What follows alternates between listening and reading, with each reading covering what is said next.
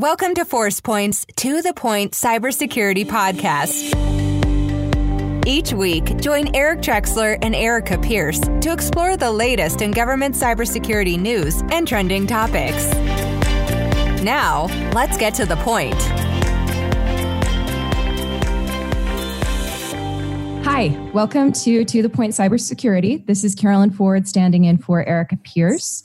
And of course, I'm joined by Eric Trexler. How you doing, Eric? Doing great, Carolyn. I almost said Erica. I feel like, it's just the three of us now. It's you or Erica. You're not always standing in.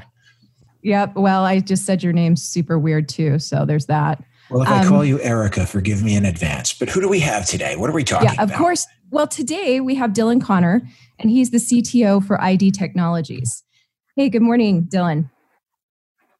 Good morning, Carolyn and Eric. Thanks for having me today. Thanks for being here. So, I want to jump right in. We talked about discussing CsFC today. Which is? Exactly, Dylan. What is that? How does a solution become CsFC, considered to be CsFC? Talk to me like I'm your mom. Nope, don't do that. Okay. All right. Okay, I'm very polite to my mom. So Dylan, to kick us off, it's Commercial Solutions for Classified. It's an NSA initiative to better protect the DoD and the intelligence community and even the civilian government if they want to take advantage of some of the capability packages, right?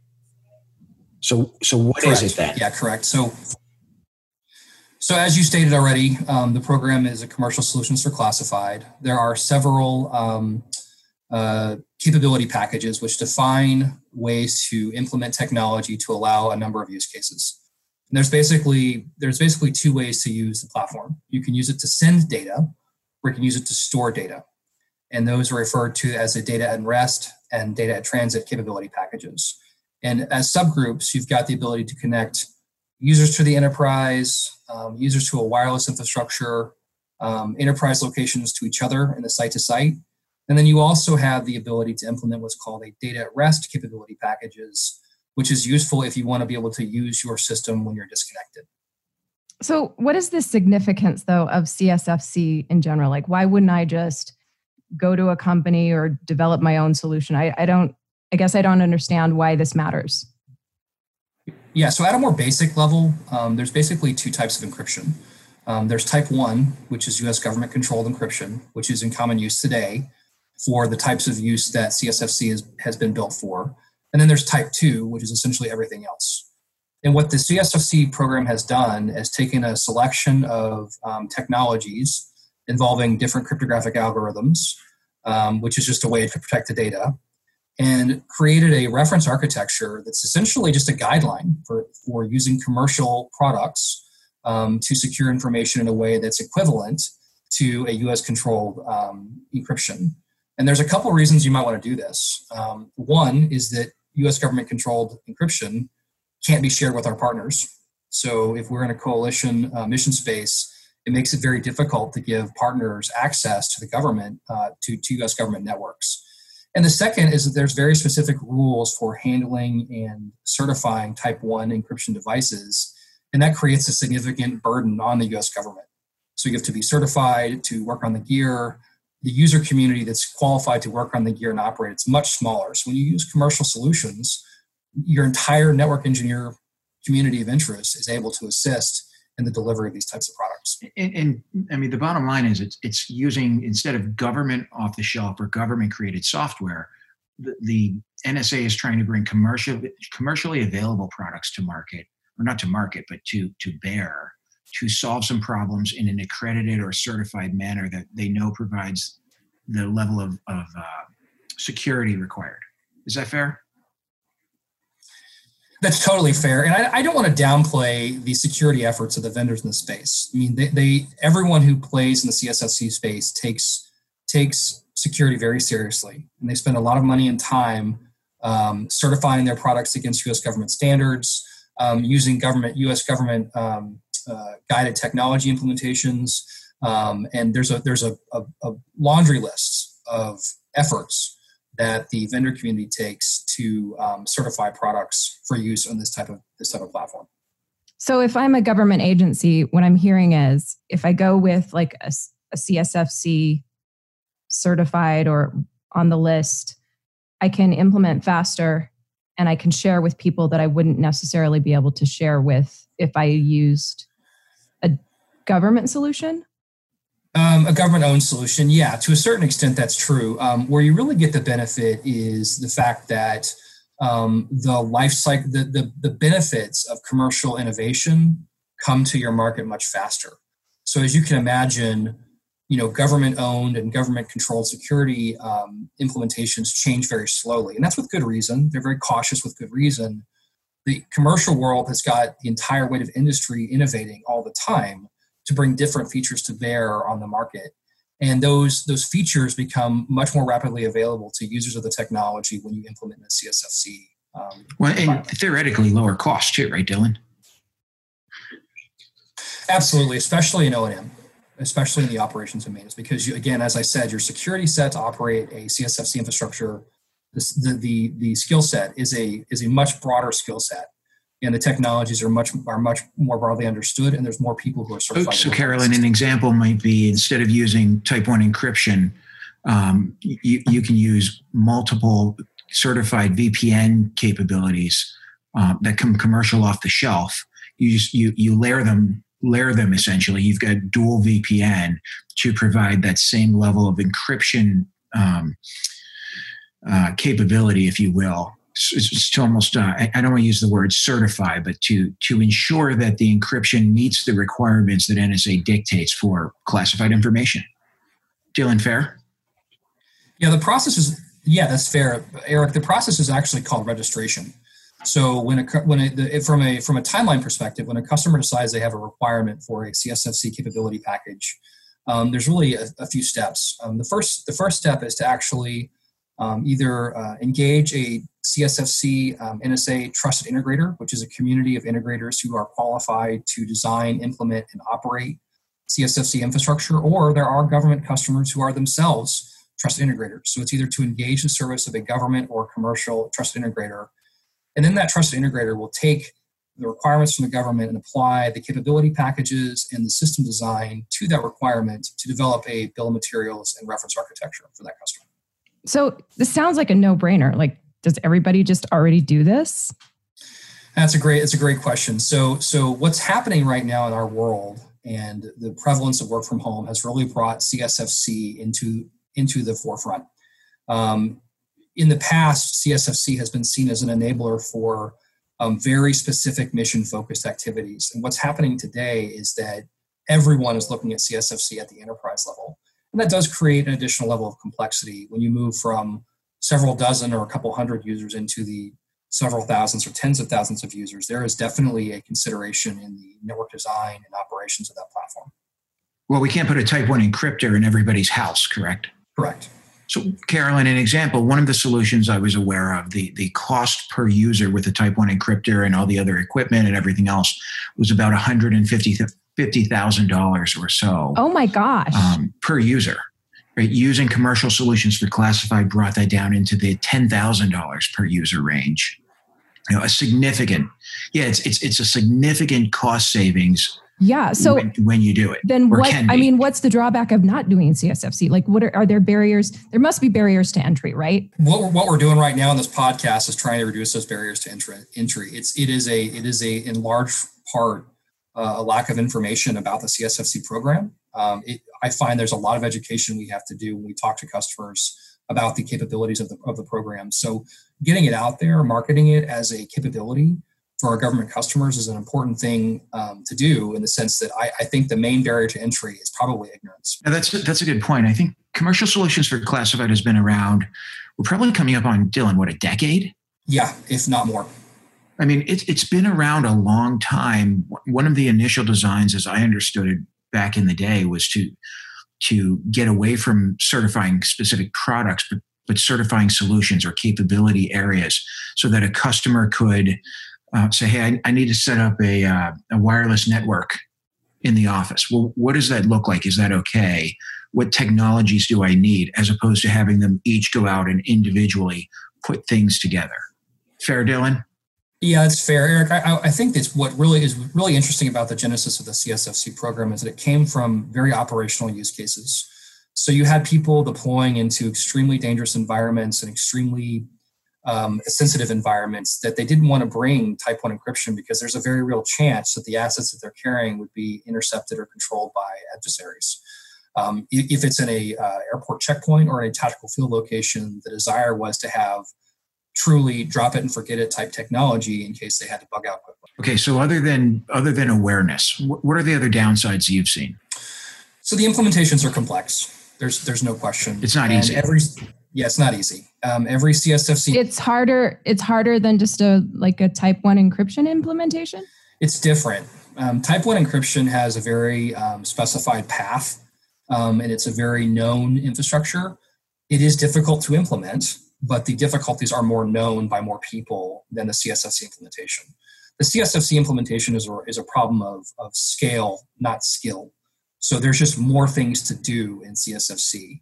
They're much easier to do individually. There's just more of them. And when you talk to someone that's not familiar, that complexity can be off-putting, but it shouldn't be. So give us a story, Dylan, where you've seen in your experience the benefits of CsFC in action. You don't have to name any vendors or anything, but this is where it's really been a benefit to the U.S. government and the people. Well, and sorry, before you give us the story, is CsFC something that's broad across cybersecurity technology? Does it have a niche? Yeah, it's for all national security systems. Okay. For data in transit or data in flight. And Eric, the benefits of CsFC for our customers, I won't name the customer or the vendors, but the capability to access your network while you're not in an office is totally transformative for a number of our constituents. You can imagine who they are. The other application of CsFC is the application of cross-domain access solutions within a CsFC environment. And you create the ability for users to be able to work from home in certain scenarios, just as if they were in the office. And that's actually a specific customer benefit we're seeing right now with one of our customers. And that's timely with COVID-19 and work from home and remote access. So as the workforce becomes more distributed, we're not going to order enough type 1 encryptors and get them deployed. That makes sense. That's right. And honestly, we probably don't want to. Type 1 will always have a place. There's no question that there's certain information, certain networks that will always have a requirement for type 1 encryption. But the broad applicability and the relaxed controls and the relaxed risk to the government of implementing CsFC makes it a very attractive choice for enterprise level deployments. Okay, so if you could fix one thing, you're king for the day. I love this question. What would you change in CsFC? How would you make it better, easier, faster? So there are certain requirements around specifying very specific implementations of a product for CsFC. Picking a server vendor, picking a hypervisor vendor, picking a service provider, the ability to certify against components that is less constrained would really increase the flexibility of these solutions with very little increased risk. Meaning that would be one thing. When you say that, what I'm thinking is it's almost like FedRAMP or Common Criteria, where there's a select list of components and capabilities that you can pick. And if it's not on that list and you want something, you can't use it. That's correct. And it's funny you should say Common Criteria because that's exactly what governs the CsFC program. The choices are really arbitrary. So when you're getting a product certified with Common Criteria, the vendor selects how they implement. And so some vendors are very specific in their choice of implementation to benefit their product, which I can understand the motivation. But the stated desire of the CsFC program office is to make these solutions flexible and cost-effective and easier for customers to adopt. And forcing a customer to adopt a technology baseline that they're not familiar with simply to maintain an accreditation that is almost entirely arbitrary, to me, runs counter to the goals of the CsFC program office. Okay. So 5 years from now, Carol and I get you back on the podcast. What has CsFC brought to the government customer? Where are we? Widely deployed? So where do we go? It's a great question. I think 5 years from now, Carol and Eric and Dylan will be having this podcast over a CsFC secured solution because the goal of the community should be to bring this level of protection to every user, everywhere. But for the government, it means the flexibility to do their mission from anywhere that they have to be in any scenario. I remember after Snowmageddon back in DC here in 2011, I think the government shut down for all 3 or 4 days, and it was just a catastrophe. Those types of incidents should not bring our government to its knees, especially for the support and administrative personnel that really they're not deployed and they're not a tactical scenario. It's a question of access to a physical office space that doesn't bring a lot of benefit except for perimeter physical security. Yeah, it's interesting. You read through the capability packages, and I don't have them memorized. I actually pulled them up earlier today. You've got mobile access. You've got campus WLAN. You've got multi-site connectivity, data at rest. I mean, all things for a distributed workforce. I love that vision, right? We should all have, NSA level certified encryption from site to site, point to point. A light bulb just went off for me when you said that, Dylan. I was like, yeah, everybody should be doing this, not just the government. And it's especially important in our community of interest, the vendor community of interest. This should be something that we are all striving towards. Something that, as supporting this mission, we're not the government. Government employees are not the only people who have access to sensitive information. And they're not the only people that need to take that seriously. And there's a number of NIST requirements around securing contractor-controlled data the same way that the government's supposed to.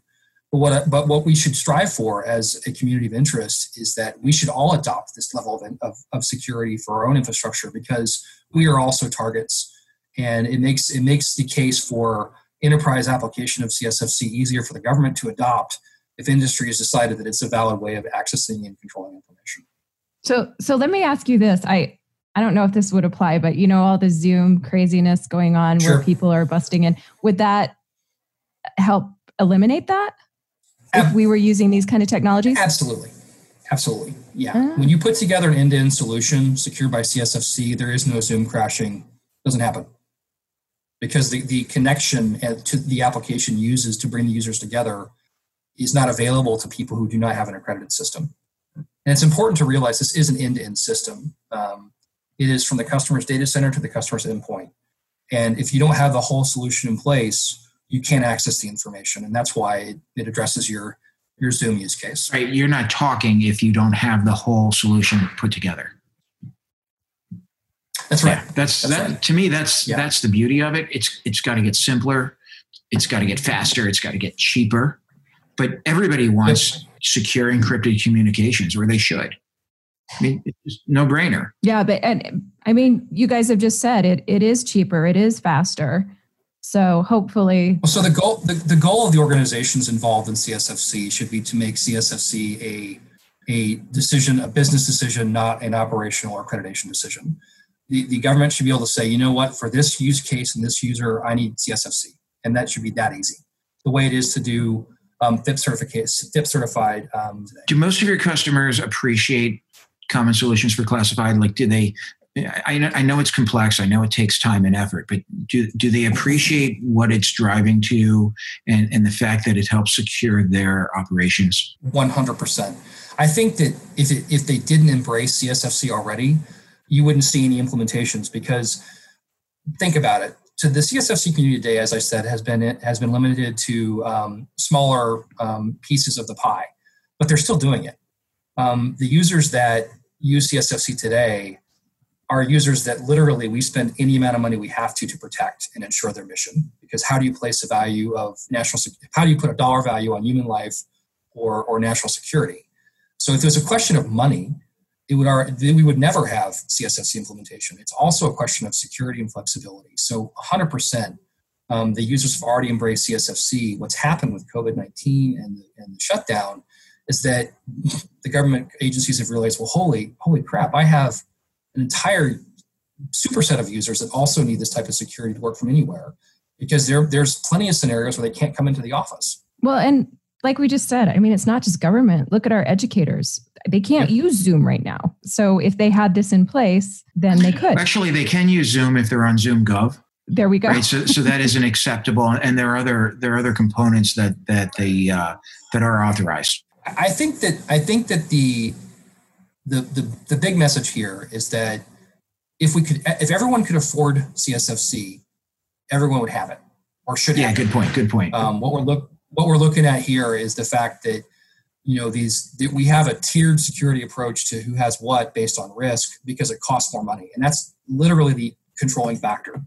If it was easy to use and cheap, everyone would have it everywhere, and that would make the world a little more secure. Which is interesting. We had Kitty Arrington from CMMC on a couple of months ago, and she talked about $600 billion a year of intellectual property walking right out of this country. 600 billion? 600 billion, right? That's what they've measured. I was on a call with General Alexander, ex-commander, director of NSA. He's now at IronNet Security, and he referenced over 500 billion.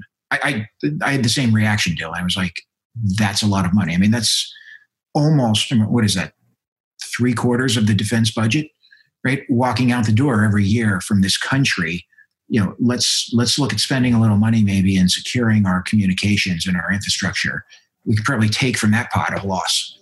I think what you're going to see, Eric, with this resurgence of interest in CsFC is the implementation of products that are designed to be secure in fact as well as secure in certification. So things like managed attribution, zero trust, data access controls, those types of technologies absolutely have a place in the CsFC market, even though they're not part of the CsFC accreditation boundary.